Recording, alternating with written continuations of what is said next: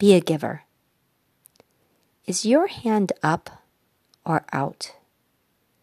Are you creating value for the world or consuming and taking from it? You have to be willing to give more in order to get more in life. And those with their hand out rarely experience what true abundance feels like. Takers are people who try to get as much from others as possible, with the intent to get something out of a situation. Givers are those who go out of their way to offer support and expect nothing in return. Not only is coming from a taker mentality completely disempowering, but people generally don't like takers. They love givers, though. People want to help out the person who's always got their back.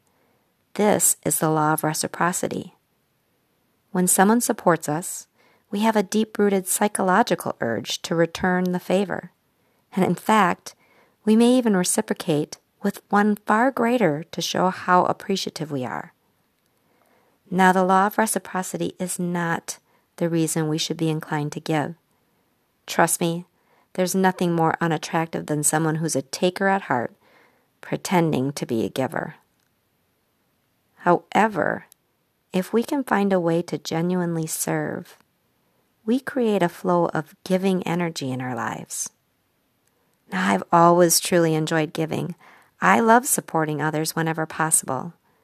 I believe that it's my duty to share whatever it is that I've learned that may be of value to others, and to help lift others up and create value in the world.